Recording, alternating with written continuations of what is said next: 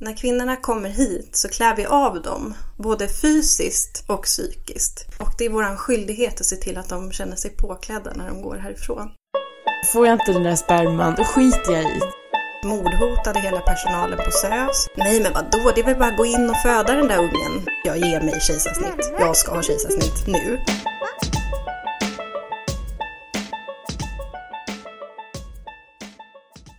Det är dags för ett nytt förlossningspodden-avsnitt. Och dagens gäst är en vän till mig, jag vet inte om det framgår, som tog sig tid ur sitt hektiska sluttenta-schema och besökte mig här i studion. Och ni vet sådana där människor som man vill ringa när det verkligen gäller, när det skiter sig eller när det har hänt något, eller man har råkat råna en bank, eller man går igenom en skilsmässa, eller man ska föda barn. Ni vet människor som står stadigt och som har någon sorts grundcool inställning. Sån är Hanna, och därför så kommer hon ju bli en skitbra barnmorska. Hon är färdig barnmorska den 5 juni. Om det och om hur det är att föda barn när man är 19 och ganska rädd, och hur det är att föda barn 11-12 år senare när man är lite lugnare och coolare, och mycket annat. Varsågoda, här är dagens avsnitt av förlossningspodden med Hanna, barnmorskan man vill ringa om man har råkat råna en bank. Du, om vi börjar med dagsform. Upplyft. Du är upplyft idag? Ja, det är. Det känns som att det går bra nu. Ja. Och vi ska börja med att säga vad du gör. Jag heter Hanna. Jag är blivande barnmorska och är inne på slutspurten här för att bli klar. Ta examen den 5 juni. Och sen börjar jag jobba den 15 juni. Så att det blir så här fullt ös på en gång. Har du tänkt hela tiden att så här, barnmorska är någonting som jag skulle kunna? Nej, alltså det är så märkligt. För att jag minns när jag läste på sjuksköterskeprogrammet att det var många som var så här, men jag läste till sjuksköterska för jag ska bli barnmorska. Jag tänkte så här, barnmorska? Aldrig i livet. Det intresserar mig inte för 5 öre. För att? Jag vet inte. Jag tyckte bara att nej, jag ska jobba med så här akuten, eller på intensiven, eller anestesi, eller ambulansen, eller någonting sånt. Och det blev det när jag blev klar. Och jag trivts med det, och det har gett mig en väldigt bred bas att stå på. Så att som sjuksköterska har det utvecklat mig enormt. Men sen fick jag barn själv, mitt andra barn 2012, och där väcktes någonting i mig. Jag gick på mödravården på Södra BB, som är en liten barnmorskeledd enhet som finns på Södersjukhuset i Stockholm. Jag gick hos en fantastisk barnmorska, och hon fick mig någonstans att så här, gud, tänk om man kan bli så där när man har jobbat i jättemånga år.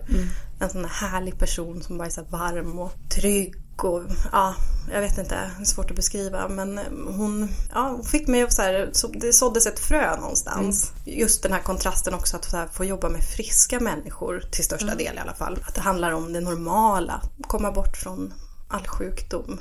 Sen är det ju självklart så att man träffar på sjuka mammor också. Till största del är det ju ingen sjukdom liksom. Själva graviditeten i sig är ju ingen sjukdom. Men sen kan man ju bli sjuk i sin graviditet. Så efter där, jag föddes sen på Södra BB också. Jag är jättenöjd med den förlossningen. Och efter det, så under min föräldraledighet, så började jag fundera, man kanske ska bli barnmorska ändå. Och så sökte jag in på skoj. Och lite så här att du garderade dig, kommer jag inte in? Ja, är det inte hela världen. Jag skulle vara föräldraledig ytterligare, nästan. Jag sökte in på vintern där, till vinter eller vårterminen. Skulle egentligen varit föräldraledig till typ augusti kanske det året. Och sen så fick jag fick en ganska hög plats, alltså sådär reservplats. Så jag tänkte att men det där är väl ingenting. Jag kanske kan pröva senare. Och sen ringde de från Karolinska institutet till mig typ onsdag eftermiddag eller någonting. Så här, men du har fått en plats på barnmorskeprogrammet. Vill du ha den? Och så bara, när börjar jag? Nej, men på måndag. Okej, vi kör. Så att jag tog den platsen, och när jag väl började läsa så var det så här. Ja, för det minns jag. Ja, alltså det var verkligen en, jag vet inte, uppenbarelse på något vis. Att så här, varför har jag inte tänkt på det här tidigare? Det här är det roligaste jag någonsin har gjort. Och det är det fortfarande. Vad är det som är så roligt? Ja, men det är allt. Det handlar om kvinnan och hela det här, som jag pratade om tidigare, så det här normala, det friska, det är kvinnan, det är kvinnohälsovård, det är feminism i det också. Det är så här kvinnors rättigheter. Och, det är på så många plan det är roligt. För allting man läser, i motsats till då kanske sjuksköterskeprogrammet där det är så här, man måste traggla sig igenom ganska många områden och ämnen och sånt där som man kanske inte är så himla intresserad av egentligen. Så har nästan allt varit intressant. Så att det har funnits en så stor glädje i att få läsa allting som man gör på barnmorskeprogram. Hur mycket tänker du tillbaka på dina egna förlossningar? Alltså, har du det har jag verkligen varit tvungen att bearbeta. Jag födde mitt första barn när jag var 19. Jag var väldigt oförberedd inför den förlossningen. Jag tänkte väl, jag minns när jag ändå tänkte tillbaka, det här är snart 14 år sedan nu så att det är länge sedan. Men när jag tänker tillbaka på det så kan jag ändå så här känna det här att nej men vadå, det är väl bara att gå in och föda den där ungen. Den ska ut och så är det. Och sen när jag väl var där och hamnade i de verkarna och hela den situationen som var, så vart jag så himla ställd och rädd. Så att jag i princip mordhotade hela personalen på SÖS. Jag skulle slå dem på käften, jag skulle döda dem och sen tror jag i 3 timmar nonstop skrek jag ge mig kejsarsnitt. Jag ska ha kejsarsnitt nu. Och att ingen där kanske riktigt förstod att jag var rädd kan jag förstå så här nu i efterhand att så här, men hallå, stopp, jag var ju rädd. Varför var det ingen som såg det? Och fångade upp mig i det. Och sen var det ju så att jag var 19 i en ganska trasslig relation med min sons pappa. Jag hade väl inte det sociala skyddsnätet som jag har idag. Och allt det påverkar ju också. Det var ju stor skillnad sen när min dotter föddes. För att först och främst gick jag in med inställningen att så här, det får absolut inte bli som första gången. Och jag valde Södra BB just av den anledningen också. För att jag vet att där kan man få det stöd och den hjälp som man behöver. Och det blev inte så heller. Det blev liksom raka motsatsen. Istället för att vara helt utåtagerande blev väldigt inåtvänd istället. Inåtvänd och koncentrerad? Ja, eller? Det skulle jag säga. Och verkarna var ju självklart jobbigare en gången också. Men jag kunde hantera det på ett helt annat sätt. Ja, för jag tänker att jag har passerat så lång tid emellan. För jag tror att de flesta som ska föda barn igen tänker när verkarna sätter igång, just det, det är så här det känns. Men i övrigt så har det hänt så mycket i livet från första liksom, förlossningen till andra förlossningen. Ja, absolut. Och det är ju det som jag känner är kanske den största skillnaden. Att så här, grundtryggheten fanns där. Jag har inget att vara rädd för på det sättet. Sen så, det var en ganska snabb förlossning, men sen stannade det av lite och där i det skedet så var jag mer så här, nu vill jag ha min epidural, punkt liksom. Och de försökte och tänkte att nej, men det här går ju fort, du är omföderska och sådär. Försökte lirka med mig lite för att jag inte skulle ta den. Men när jag väl hade fått den då var det mer så här, okej, bra, nu. Och sen födde jag. Det behövdes just då. För att kunna släppa på det där sista också. Det sägs att kvinnor är mer förlossningsrädda idag än för 10, 15, 20 år sedan. Och det finns väl vissa undersökningar som stödjer det. Och sen är frågan, har det att göra med att man pratar om det idag? Har du någon idé om, är vi mer rädda idag? Eller? Ja, alltså jag har ju egentligen inget mer att jämföra med mig själv. Jag var ju inte förlossningsrädd innan. Jag blev det under själva förlossningen. De kvinnor jag möter som är förlossningsrädda idag, de är ju så många är så extremt rädda. Så att det blir just det att man kanske måste satsa väldigt mycket på innan förlossningen och prata igenom och få fånga upp dem och stärka dem inför förlossning snarare liksom, samtidigt självklart hjälpa dem under förlossningen också, men att man har kanske mer en tydlig plan om hur man vill ha det och upplägg och stöd. Och det är ju där ni är så fantastiska, doulorna. Ja. Där jag gör min verksamhetsförlagda utbildning som det heter, som är på SÖS, vanliga förlossning. Där har vi något som heter psykosociala enheten som är ungefär samma sak som Aurora. Om vi har mammor som har kommit in som har varit på det här PSE innan, då vet man ju om från början att så här, den här mamman hon är rädd för det här. Så att, och då är det ju jätteviktigt att så här, direkt när man träffar dem så här, jag vet att du har varit på PSE, jag har läst dina anteckningar därifrån och hur vill du ha det? Alltså verkligen så här, på en gång visa att så här, jag vet om att du är rädd.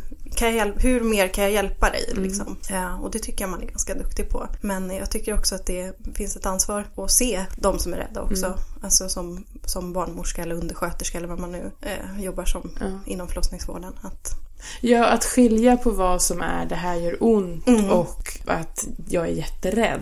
Absolut. För att smärta är så otroligt mycket svårare att hantera när man är rädd. Ja, och det har ju så mycket negativa konsekvenser för kroppen alltså, och hela förlossningsarbetet.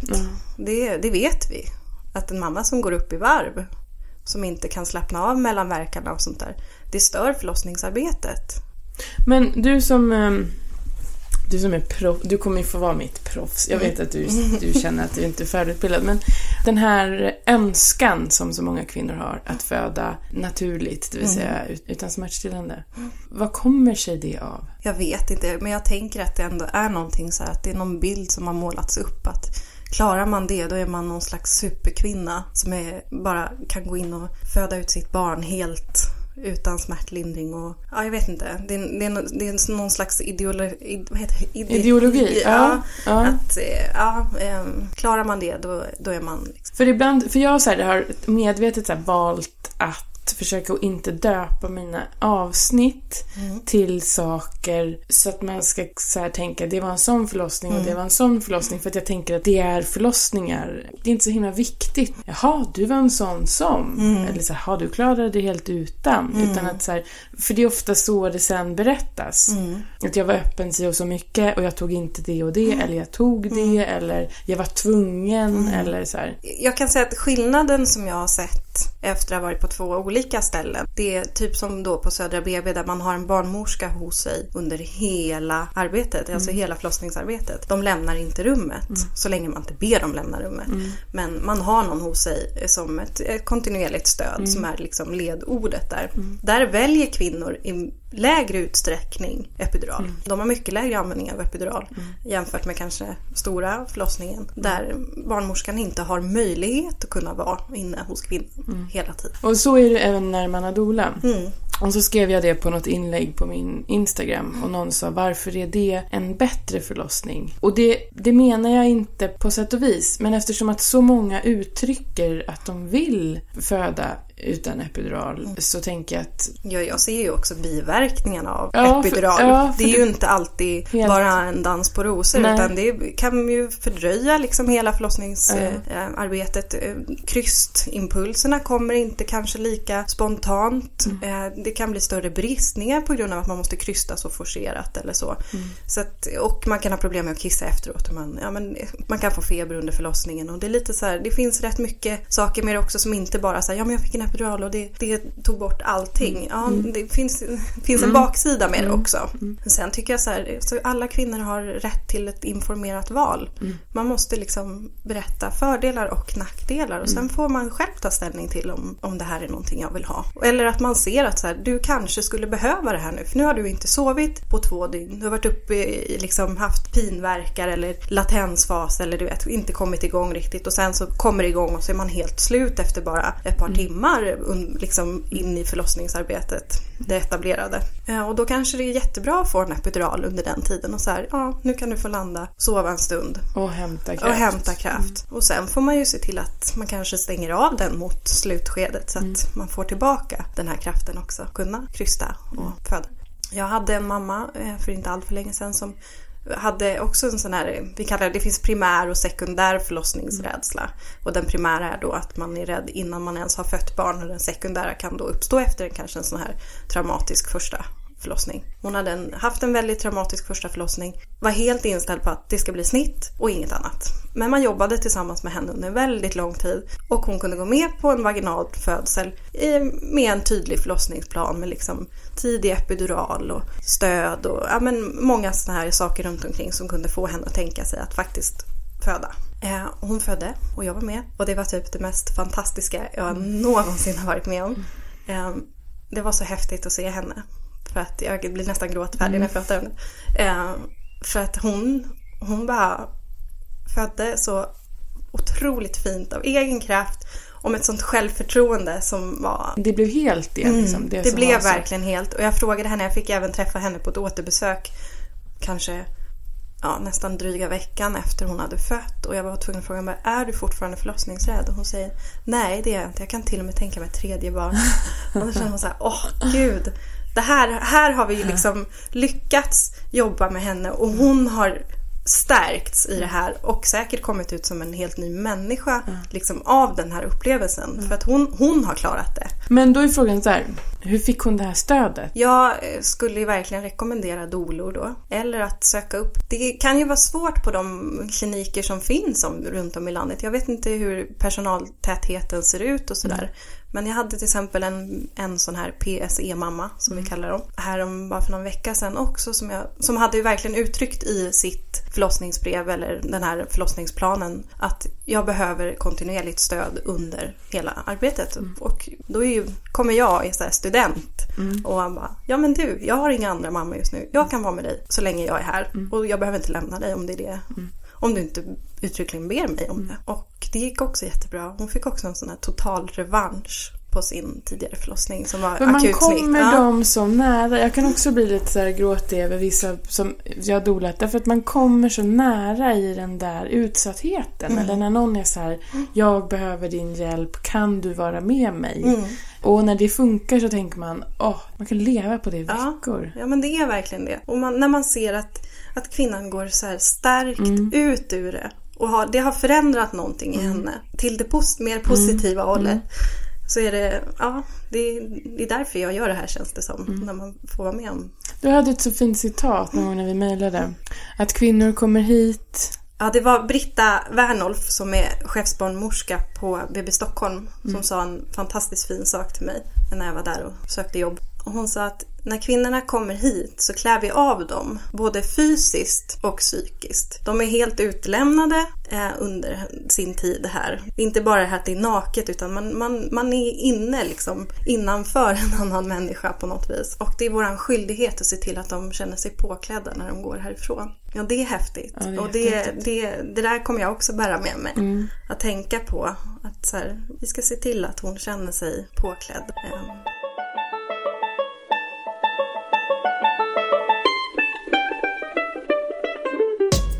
Jag vill absolut jobba med födande kvinnor. Födslar är otroligt häftigt. Men det tar också väldigt mycket av ens krafter att engagera sig, det vet ju du. För att man är med.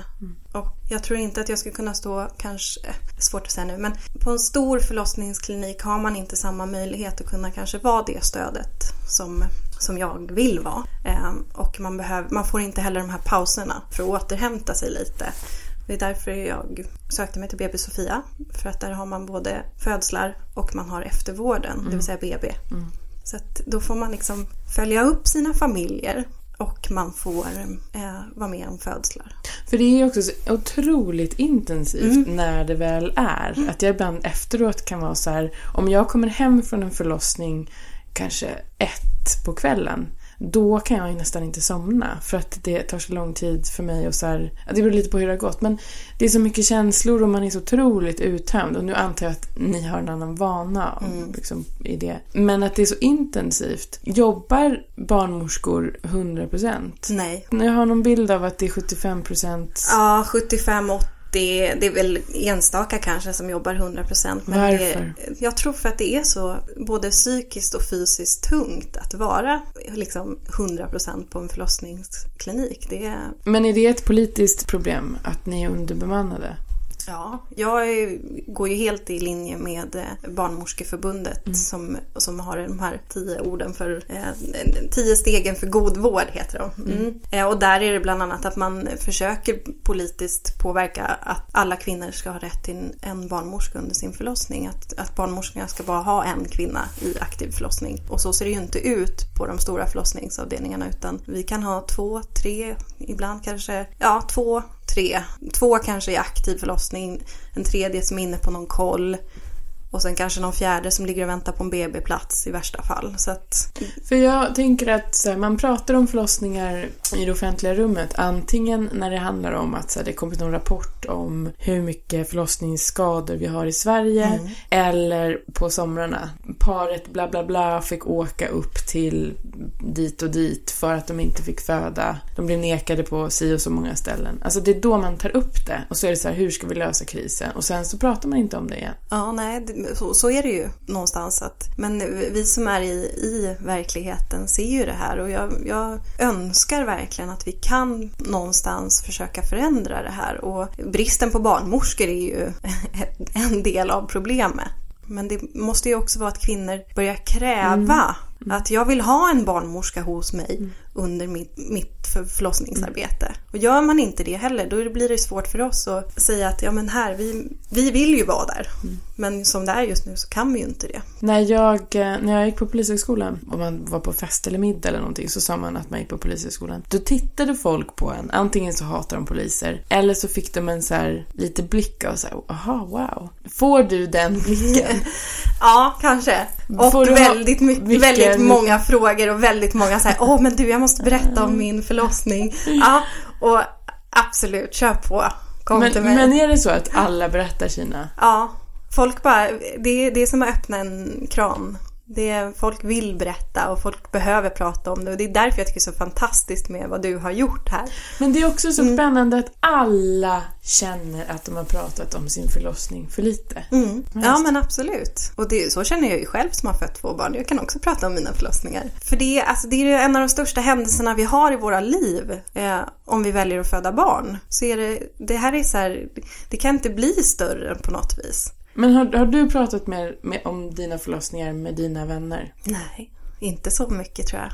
Inte så mycket som jag kanske skulle vilja. Då vill jag veta nu. Din andra förlossning?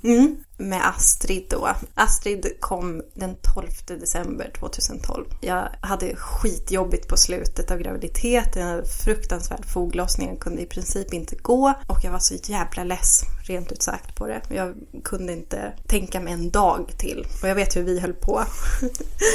Med ananas och pilatesbollar och promenader. Det där jävla hallonbladsteet som känner jag lukten av det nu, så tycker jag så här, ta bort det. Sex. Nej, men jag tror att jag har prövat det mesta förutom resinolja gick jag inte på. Nej, inte jag heller. Och sen så sex, då tänkte jag så här, ja men det är bara sperman som är det som funkar. Och jag vet att det egentligen inte stämmer, för jag vet att det handlar också om orgasmen. Och oxytocin. Får jag inte den där sperman, och det får jag inte för att jag är gift med en kvinna, då skiter jag i det. Det är jobbigt nog, men hade jag varit gift med en man, så trött som jag var på det på slutet, jag lovar, vi hade legat dygnet runt. Och folk sa, det är ont. Jag tänkte, det skiter jag i. Nej, det här gör ont också. Okay. Nej, det var... Men min man var väl ganska... det är väl klart han tyckte det var trevligt. Men det var ju mer så här, nu... Det var plikten som kallade. Ja, det var lite mer så att nu får du faktiskt ställa upp på det här, för att jag orkar inte vara gravid. Ja, men typ. Jag orkar inte vara gravid en minut längre. Och jag ringde till min barnmorska måndagen, tror jag, och bara grät och sa att jag står inte ut. Jag vet inte vad jag ska göra. Ni måste sätta igång mig. Jag pallar inte. Och hur långt... Då hade jag gått kanske 2 dagar över tiden. Men de där 2 dagarna, vi garvar åt det nu, men de där 2 dagarna, alltså man får inte skämta om det. Och hon bara, ja, hej. Och hon var så himla rar och sa, jag hör dig. Men vet du, det finns inga läkartider imorgon. Men om du mår så här dåligt imorgon, då tycker jag att du ringer till stora förlossningen och så säger du som det är. Och så ber du få komma in, så får de kika på dig och se om de kan putta igång dig. Jag var ändå omföderska, så det brukar gå ganska smidigt. Tisdag morgon så vaknade jag och kände så här, fasiken. En dag till klarar jag väl. Jag kan ringa imorgon om jag känner så här, som jag gjorde igår. Och jag tror att det var för att hon hörde mig. Hon bekräftade mig och sa att jag hör dig. Jag förstår att det här måste vara helt fruktansvärt för dig. Så att tisdag kväll började jag få verkar. Jag höll på där lite, sådär förverkar. Höll på under natten och sen onsdag morgon åkte jag in. Och då var det så här, öppen sex. Nu, här blir det barn. Stopp. Hur har du gjort på natten då? Nej, alltså jag höll på där och skrota runt hemma mest i min ensamhet. Jag tänkte så här, men det är lika bra att min man, han får sova ordentligt nu i natt. Ifall att det här tar lång tid, vilket det inte gör. Badade och jag gjorde allt det här som man ska göra. Du vet, ta 2 Alvedon och vila. Ta varmt bad. Och, jag höll på att skrota runt. Jag satt lite på bollen vid sängen. Jag försökte vila emellan och sen kom ju ganska oregelbundet. Uppdaterade gruppen, vår Facebook-grupp? Ja, det gjorde jag väl garanterat. Du vet att bilden till förlossningspodden är när jag uppdaterar er. Ja. Det är fantastiskt. Ja, nej, men jag höll på att skrota runt där. Sen på morgonen så tänkte jag, men jag ringer in och säger, för att det var ju ändå så här, det är väldigt ont om platser på det här Södra BB där jag ville föda. Så att jag ville ju liksom garantera min plats. Så jag ringde, men jag tror att det är på gång nu, men jag är inte det är inte riktigt regelbundet än och sådär, så att jag kan försöka avvakta en stund. Ringde jag tillbaka, så nej, men nu tror jag att nu vill jag nog komma in sådär. Och det var fortfarande rätt oregelbundet. Men jag tänkte, jag åker in och kollar åtminstone om det har hänt någonting. Och så kom jag in och då var det som sagt, det var öppen 6 centimeter och hade kommit liksom en bra bit. Och då, vi körde på med lite bad, akupunktur och jag liksom verkligen gick in i mig själv och låg där i badkaret. Och sen höll jag på, jag tyckte att det gick bra liksom, att jag kunde ändå hantera det där och sådär. Och så var det sådär, men öppen 7-8. Och så nästa gång de undersökte, öppen 7-8. Vad fan, nu vill jag att det händer någonting. Liksom. Och hur länge hade du varit inne då? Ja, så jag kom väl in vid 11:30 kanske och det här var väl 11:30 på eftermiddagen kanske. Så att då var, nej men nu vill jag ha min epidural. Nu känner jag att nu börjar jag tappa det liksom. Och det är ju precis där, 7-8, som folk börjar tappa det och det kan man ju verkligen se. Och framförallt på omföderskor att så här, när de kommer till den här gränsen att nu vill jag ha epidural, vet man att okej, nu är hon ungefär si och så mycket öppen och snart kommer hon att föda i princip. Men där hade det ändå varit lite samma status länge. Jag fick min epidural och då öppnade jag ögonen, började hälsa på folk. Jag hade så här kaskadspytt i 2 timmar innan och bara så här, titta inte på någon och du vet, helt inåtvänd. Så då är det så här, hej, Hanna heter jag, började gå runt och hälsa på folk i rummet och så här är jag. Och sen funkade den fantastiskt bra, så att då hann jag i princip få den att börja verka och sen kände jag bara så här, nej men nu föder jag. Barnmorskan bara, nej. Jag bara, jo, nu kommer hon. Så. Och mitt vatten hade inte gått och sådär, så att jag födde på kanske 2 krystvärkar ut Astrid i hela hinnor. Är det sant? Ja, så hon kom i segerhuva. Har du sett det någon gång? Nu har jag varit med om det. Okej. En gång så där ordentligt där hela hinsäcken kom liksom. Så man fick öppna för barnet. Jaha, häftigt. Så att hon kom som en liten så här vattenrutschkana. Så det var otroligt smidigt. Så jag skrattade ju ut henne i princip. Jag bara, nu kommer hon och så började garva och bara sen så var hon ute. Det var en jättehäftig födsel. Jag minns ju, jag hade ju henne då självklart hud mot hud någon timme efteråt och sådär. Och vi mös där bara och hade det jättebra. Och sen så gick jag och duscha och så minns jag att jag sitter liksom i duschen och bara tänker så här, gud vad häftigt, det här skulle jag kunna göra om så många gånger till. Medan efter William, när han föddes, då var det verkligen så här, jag ska aldrig mer ha barn. Alltså det här är det värsta jag varit med om. Jag ska aldrig mer ha barn. Och så skrattade barnmorskorna då, minns jag, så här, ja ni säger det och sen kommer ni tillbaka igen. Men det dröjde ju typ 11 år tills dess. Men det här var så otroligt häftigt och då kände jag mig ännu mer peppad liksom längre fram att säga, men jag har varit med om en så häftig födsel. Man kan få sin revansch. Ja, man kan få sin revansch. Ja, för det tänkte jag så mycket på förra avsnittet. Jag vet inte om han lyssnade på det med Sanna som var så här, men hon hade ju verkligen alla förutsättningar för att så här, det första förlossningen var så jobbig. Men att hon så här, hennes sista förlossning där hon så här, först var det katastrofsnitt och så mellanförlossningen var så här, en formulär 1A. Och sen sista förlossningen så ligger hon på en soffa och pratar inlevelsefullt om delfiner och vågor. Och sen så åker de in och så bara kommer bebis ut och hon var så här, jag fick min förlossning. Att det är så himla häftigt. Och då kan jag tänka så jag vänder mig mot där. Du är gjord för att föda barn. För det säger man och det säger jag och man menar väl så här. Men också så här att som om det skulle finnas en så här kropp eller ett psyke eller någonting som så här skulle, under vissa omständigheter är det jättetufft för vem som helst. Och sen kan samma person ligga på en soffa och koncentrera sig och bara... och det är ju så olika också hur man ser hur folk just tar sig igenom sina förlossningar och hur de har olika strategier och så här. Nej, men det jag nästan kan tycka är det häftigaste för att vara med, det är ju att man ändå är så här, det är det här parets största stund och jag är ju bara någon som ska liksom hjälpa dem igenom det här, men det är ju inte min stund utan jag är ju mer en betraktare eller vad som, någon som ska liksom bara guida dem igenom det här. En pappa som jag träffade på eftersamtal sa det så fint. Han sa, du gjorde så att jag kände att jag visste vad jag gjorde. Då har jag gjort mitt doula-jobb liksom. Att jag kunde pusha eller göra honom säker på, för han nådde henne bättre. Och då tänker jag att, ja men då, för det är de två som gör det liksom.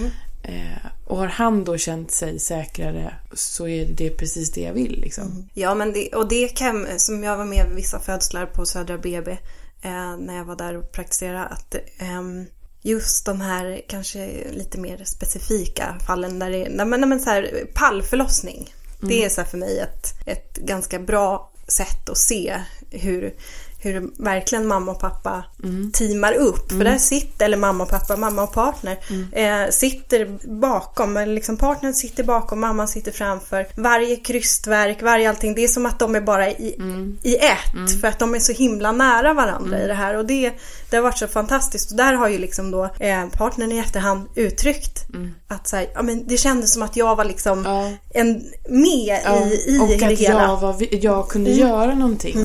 Om jag ska ha tredje barn, vilket jag inte riktigt bestämt mig för ännu, så är jag lite inne på vattenfödsel.